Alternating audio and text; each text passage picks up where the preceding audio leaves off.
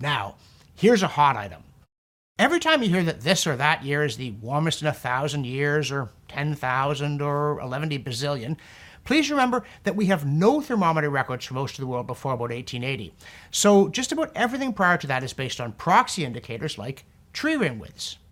Which is fine. Science does the best that it can with what it has in a spirit of humility and frankness. Except, in this case, the wizards of tree ring reconstruction haven't told the public that they just throw out all the data they don't like. When they collect tree ring samples in the woods and get them back to the lab, they do what they euphemistically call pre-screening, and they only keep those they deem reliable, even if it means discarding most of what they collected. Which would be fine if reliable meant they had confidence in the way they were collected, but it doesn't. It means they confirm the approved narrative of an upward 20th century trend. It's like a drug trial that only counts data from people who got better. But 20 years ago, Stephen McIntyre of hockey stick busting fame heard about some Alaskan tree ring data being hidden by a scientist named Gordon Jacoby, and he tried unsuccessfully to get his hands on it. Jacoby died in 2015, but McIntyre only just stumbled on an online archive where he'd quietly posted the secret record instead of prudently deleting it.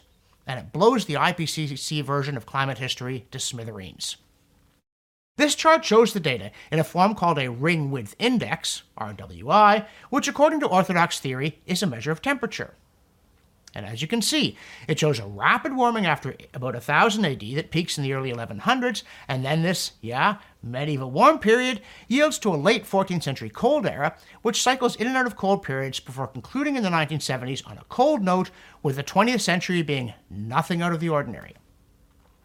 It's clearly an inconvenient data series, and McIntyre's post recounts Jacoby's rebuffs of his efforts to get the data, including the appallingly frank quote, "If we get a good climatic story from a chronology, we write a paper using it. That is our funded mission. It does not make sense to expend efforts on marginal or poor data, and it is a waste of funding agency and taxpayer dollars. The rejected data are set aside and not archived."